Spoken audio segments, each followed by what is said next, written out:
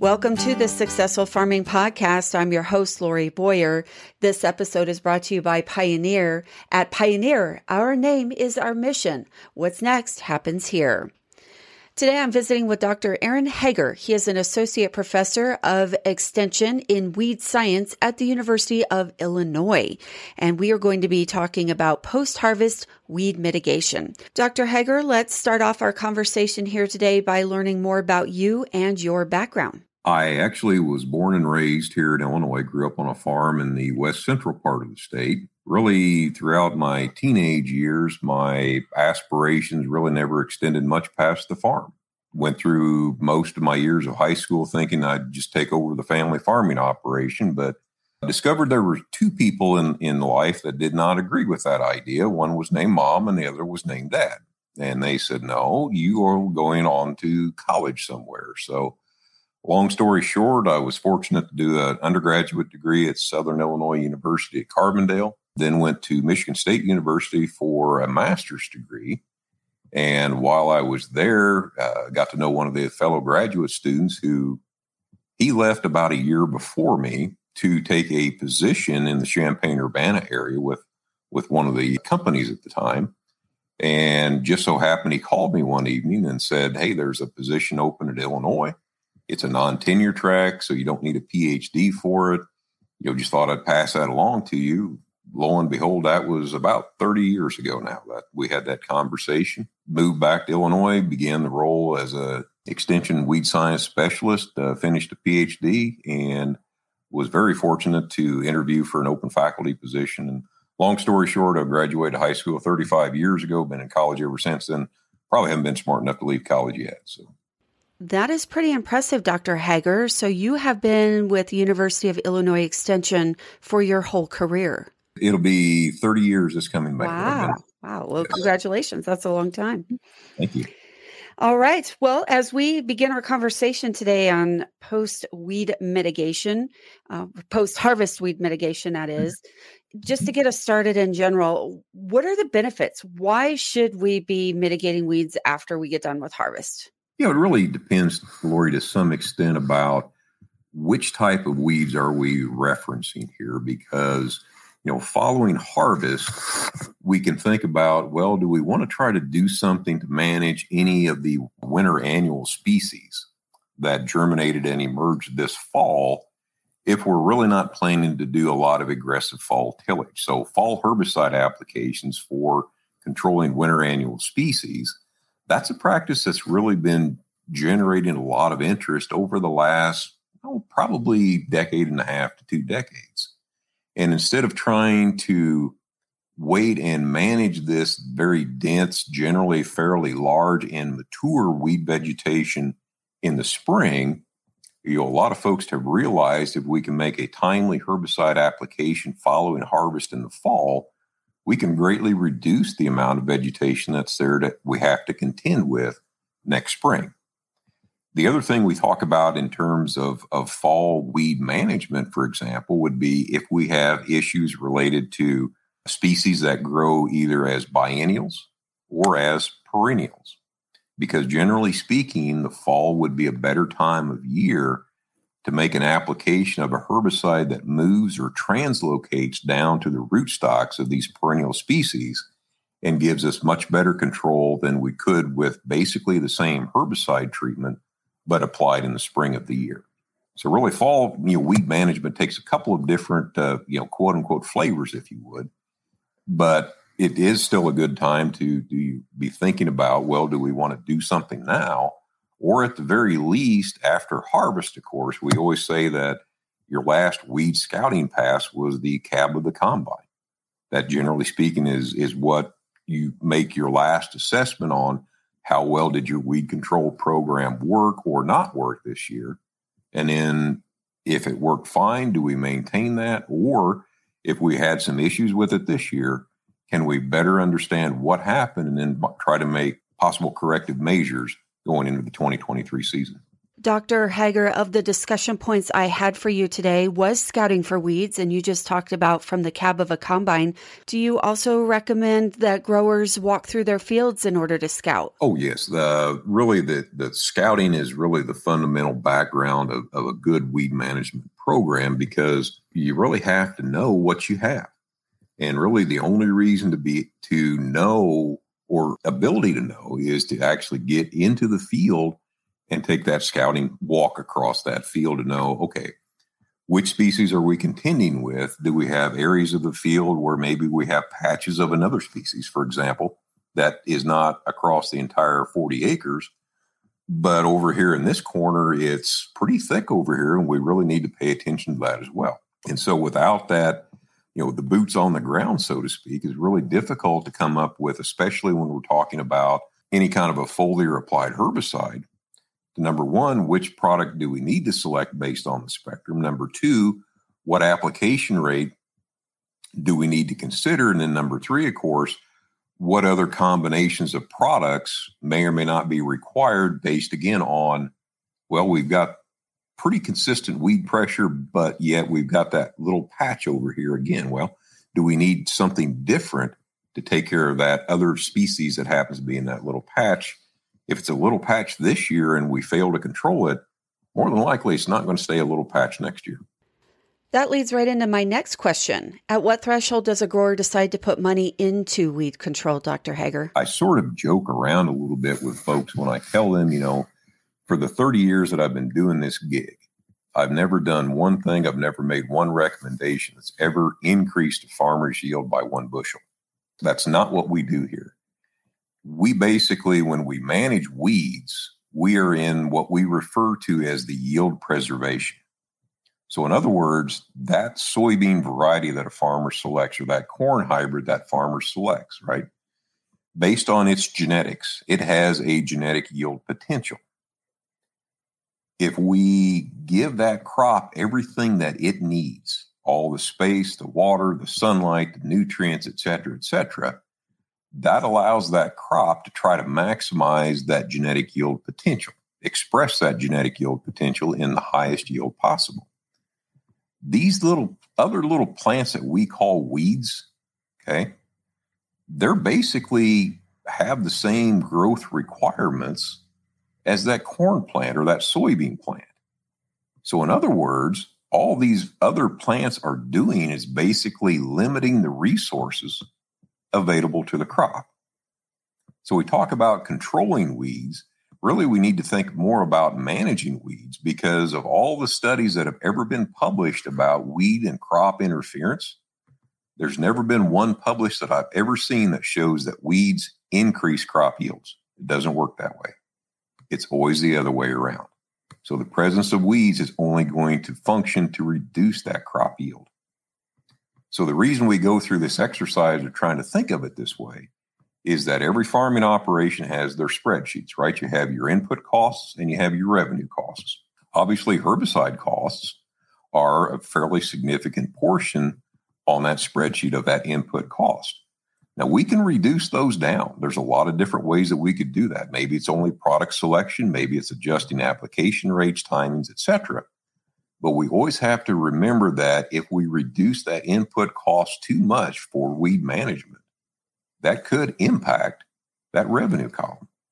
And it would impact it that the crop doesn't yield as much because the weed interference persisted either too long or was too much to allow that crop to express its genetic yield potential. So weed scientists don't increase yields. That's what plant breeders do, and they're really, really good at that. Again, when we think about inputs to manage weeds, we're trying to preserve that genetic yield potential of that crop.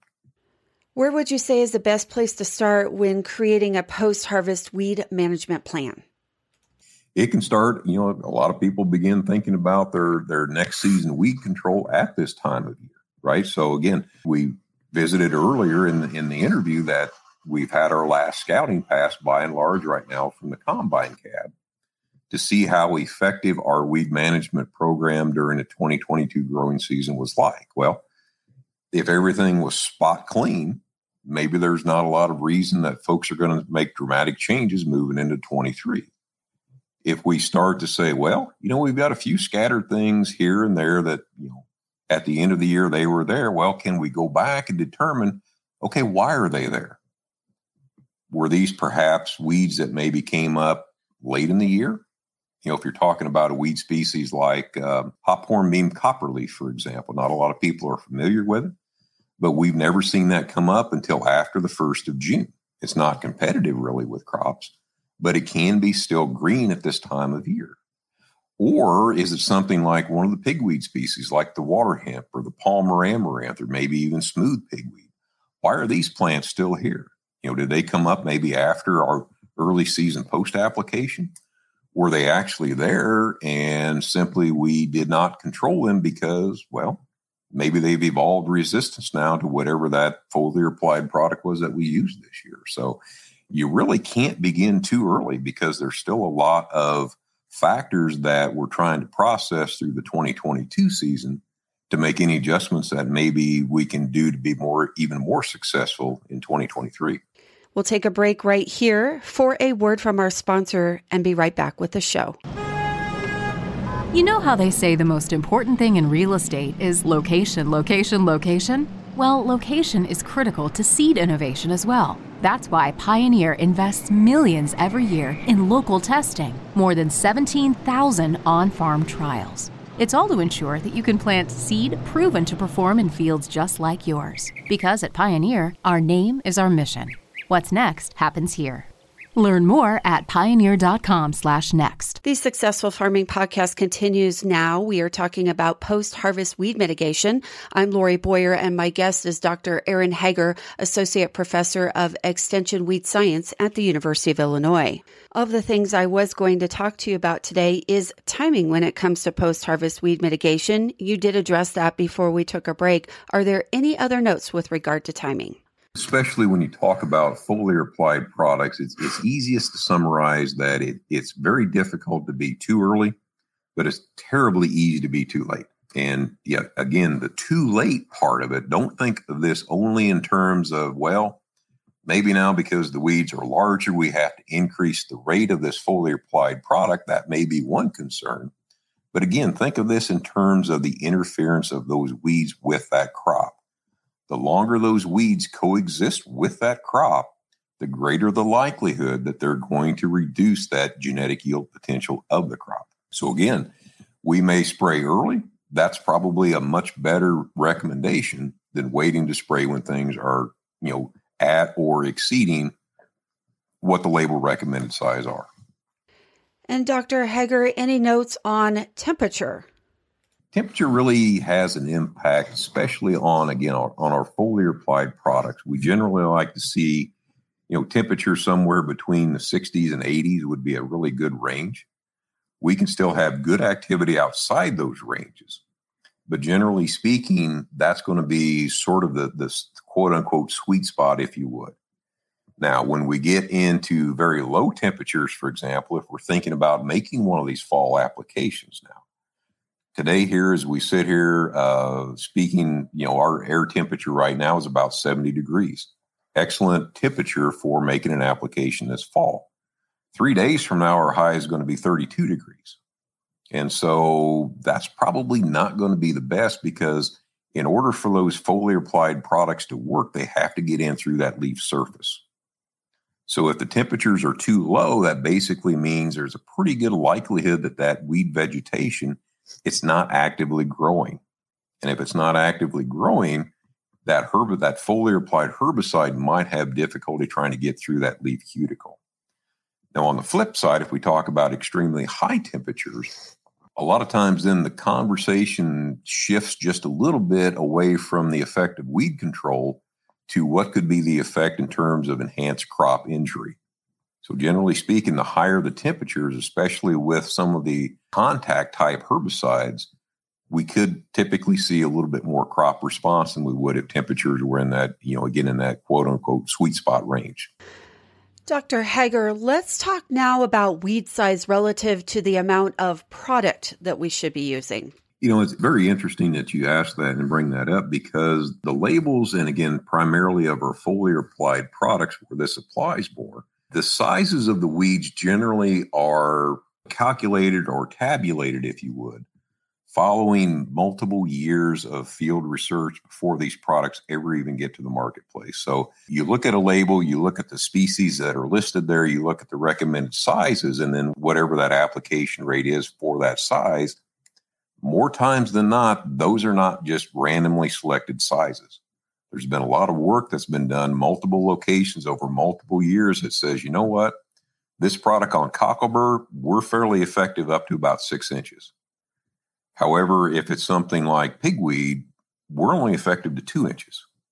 And so we always encourage people to really pay attention to what these sizes are listed on the labels and try to get those applications before you exceed what those maximum sizes are. Because, again, the likelihood of seeing issues related to performance, poor performance, increases as those weeds get larger. Very interesting information, Dr. Hager. Another question I have for you is, how do growers select what product to use?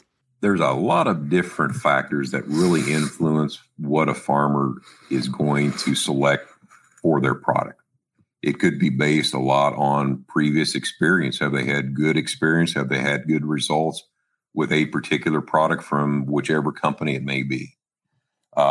Generally speaking, when there's a new product that comes into the marketplace, most times farmers are not going to switch all their acres to it. They may try it on a few acres, try to see how it works. Are they comfortable with it before they make a decision in future years? Are they going to use that on more acres, or are they not going to use that on any more acres? There's also other things to think about in terms, and again, this is a very common issue these days, certainly more so than it was 30 years ago. What problems or challenges might you have in a particular field with a species that has evolved resistance now to one or more herbicides? So, for example, our biggest issue that we contend with year in and year out here in Illinois in corn and soybeans is the water hemp problem. Now, water hemp is a very interesting species because it's always been in Illinois. Basically, it's indigenous to the state. It's always been here. But we've only recognized it as a separate pigweed species really for only about the last 25 to 30 years. And part of the reason it is a challenging species now is because of how it has evolved resistance to herbicides relatively quickly over the last 2 decades. So 30 years ago, we could basically control water hemp with dozens of different herbicide active ingredients. Now we're down to a very few that will effectively control it in either corn or soybean. And so that's something that also is going to impact a farmer's decision. You know, what are the driver species that they're contending with? And is it a driver species simply because it can be a difficult weed to control? It can grow very quickly. Or is it difficult to manage because of evolved resistance? So, you know, for example, if it's water hemp, the challenge there is, do we know which products are still effective? If it's something like giant ragweed as a farmer's driver species, then that switches the conversation to what types of products can we have to try to maintain control of this species because of how fast giant ragweed can actually grow. We'll take a break here and return with the show right after this. There's nothing like seeing a big number on your combine's yield monitor. The seeds of your harvest started here in the Pioneer Research Lab, where we use advanced breeding technologies to bring seed innovations to your fields faster. So you can be confident that Pioneer will help you enjoy more harvest moments year after year. That's what it takes to earn the name Pioneer. What's next happens here. Learn more at pioneer.com/next. The show continues here today. Once again, I'm Lori Boyer. I'm talking with Dr. Aaron Hager. He is an associate professor of extension weed science at the University of Illinois. Dr. Hager, right before the break, you talked about evolved species. One of the questions I have for you then is, can weeds mutate or become immune to chemical treatment? Weeds are very successful. They've been here longer than we have been, and they will be here long after I'm gone. They're simply plants that have a very adaptable nature to them.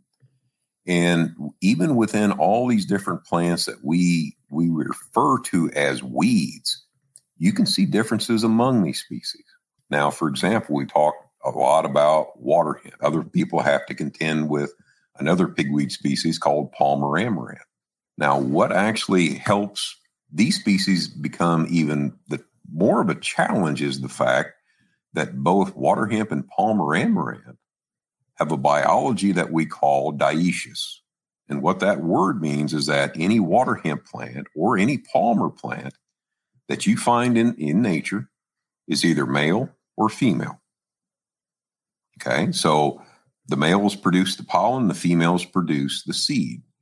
But here's the catch. There's no biological law that says all the pollen needed to fertilize all the female flowers has to come from one male. It doesn't work that way. So in other words, if you had a female plant that, let's say she's going to make 500,000 seeds, that means she has 500,000 flowers. Theoretically, she could receive pollen from 500,000 different male plants. So if you think about that in terms of genetic diversity, you're talking about species here in the water hemps and the Palmer amaranth that have a huge amount of genetic diversity. Well, when you're in a laboratory or if you're a breeder and you're trying to make gains in yield, you typically have much more success when you're working with crops or species that have a very broad genetic base to it instead of a very narrow base to it. Works the same way with the weeds. Okay, we've got species that have a great deal of genetic diversity. These are the ones that tend to have the ability to adapt to changing farming practices either faster and or more efficiently than other weed species that do not have that wide of a genetic diversity. What are some suggestions for optimizing chemical applications? It's something where it's the herbicide active ingredient. That's what controls the weeds. It's not anything else that you put in that tank with it. Generally speaking, the only thing that we typically do when we start adding more and more things with that herbicide application is increase the likelihood that we're going to have, some issues with that. Issues maybe in increased crop response or poor performance of weed control. So just understanding that, these things have to have some decent, quote unquote, conditions for them they're not magical, right? They have to have adequate coverage. They have to have the appropriate additive. We have to pay attention to, spray pressure, volume, et cetera, et cetera, et cetera. The more things that we can optimize during these applications, whether it be, again, the volume, the spray pressure, the timing on the weeds, as we talked earlier, recognizing the appropriate tank mixtures. For example, if we have a broad spectrum of weeds to try to control, the more of these things we optimize, the more we're going to have success with these products. Dr. Hager, can you explain this to me? What is multiple effective sites of action?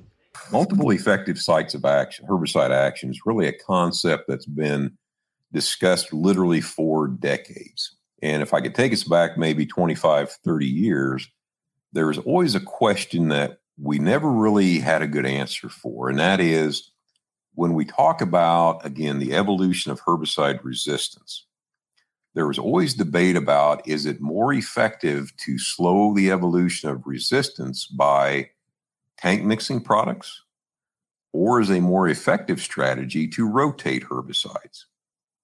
And so several years ago, actually our weed science group in Illinois finally answered that question. And I won't go into all the details, but essentially what our research showed is that having effective tank mixtures was about 80-fold less likely to evolve resistance compared with simply rotating one herbicide to the next. So when we say multiple effective herbicides, what that means is that, okay, if it is whatever that species of concern is highest, and again, we'll just use a water hemp, for example, can you find two or more herbicides that you could use in combination that particular population remains sensitive to? So in other words, if you can still have effective control with glyphosate, with a foliar applied PPO inhibitor, it would be better to combine those two together compared with using glyphosate this year and rotating to a PPO next year. That's what our work showed. That work was published about 8 or 9 years ago.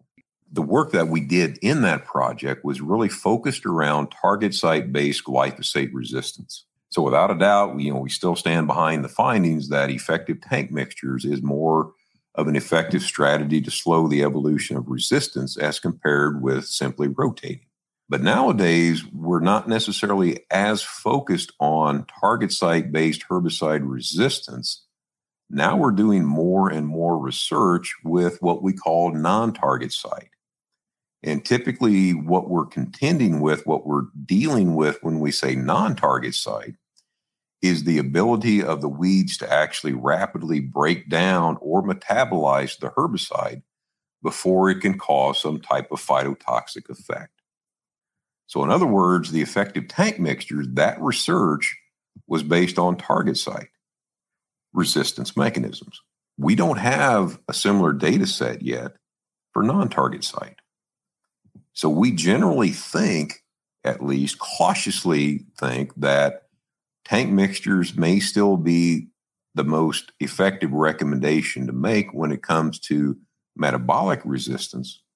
But we always remind our audiences when we talk about this, the fact is 3 years from now, maybe 5 years from now, we could potentially learn something that says, tank mixtures is the worst strategy for metabolic herbicide resistance. We just simply don't know. And if you have somebody who tells you that this is absolutely the best answer, the most effective answer to deal with metabolic herbicide resistance, my suggestion is I would not recommend that you buy anything from that person because they have no idea what they're talking about. So the only thing that we really know for sure right now when we talk about either target site resistance or metabolic resistance is this. If there's no weed seed produced at the end of the growing season, that is the win. Okay, that's the only thing that we know for sure, because if there's no seed, there's no change in the frequency of the resistance characteristic. If we had one female water hemp plant that successfully made seed at the end of the year, that seed may contain perhaps even a brand new type of herbicide resistance that we haven't seen before. If there's no seed, that's the win. Dr. Hager, let's now talk about farming practices. What are some best practices that growers can do to help with weed control? We now see a lot of farmers who are electing to plant most of their soybean crop before they plant their corn crop. And when I started 30 years ago, that never happened because, we're Illinois. We plant a lot of corn first, then we'll plant soybeans when we get done with corn. But a lot of that paradigm has changed. And that makes you think about, do we manage weeds differently when we're now planting soybean first, and in many cases, much earlier than we ever have before? That's one thing to think about. The other thing that goes along sometimes with this is, if we're now planting soybean early, do we need to remember what did we actually use last year in the corn crop? Is there a potential that by planting so early, we may run into some issues related to herbicide carryover? So those are some changes of the mindset. A really good example of how things have changed over time. There was work that was published from the University of Illinois back in the early 1970s. And this work was focused on giant ragweed. And the conclusion of that work essentially predicted that giant ragweed would never be a weed species that Illinois farmers would have to contend with. Now, if you made that statement in areas of northern Illinois or southern Illinois and some of the bottom areas where giant ragweed is such a problem species, you might get run off the farm because it is a huge problem for a lot of farmers. But what that work focused on, that was measuring the duration of giant ragweed emergence in the spring. So what happened was the researchers went around the state and they collected giant ragweed from various fields. They brought it all back to Champaign-Urbana, and they performed what's called a common garden experiment. They planted the seed, and they essentially just monitored how late did the giant ragweed emerge. Well, guess what? All the giant ragweed that was going to come up for that year was up by May 1st. Okay. Now, remember, this is work that was done in the late 60s because it was published about 1970. If you think back to the late 1960s, we don't necessarily farm the same way today that we did back in the 60s. When I was growing up, it was common to see a lot of black snow in the wintertime. Why? Because all the fields had a moldboard plow in the fall. We don't do a lot of that now. Back in the 60s, we didn't plant half of our corn crop or greater than half of the corn crop before the 1st of May. It's a doable thing to do that now. And back in the 60s, before we planted any corn, we generally had a tillage pass right before the planter. Well, now if you put all these pieces together, if you had giant ragweed that it was going to be done by May 1st, and we weren't done planting by May 1st, and we always worked the ground before we planted, all that giant ragweed was controlled by that pre-plant tillage pass. Okay, made sense. That was the reason for that statement that giant ragweed would not be a problem for Illinois farmers.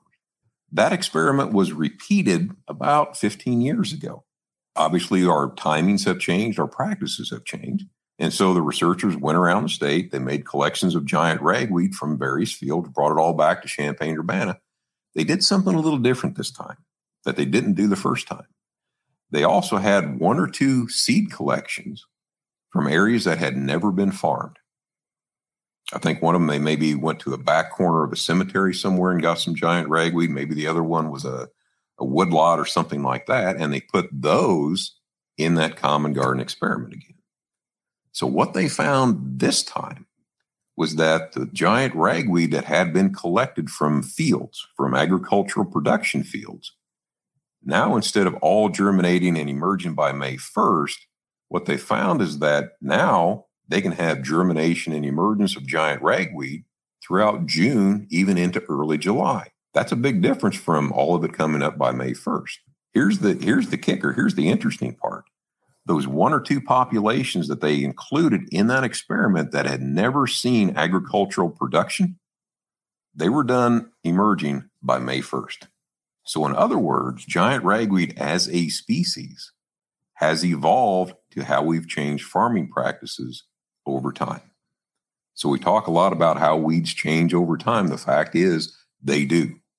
And to your point, to your questions, as much as we can stay ahead of them, as much as we can remain aware of what they're doing, that puts every farmer in a better position to try to successfully manage these weeds in the current and in future growing seasons.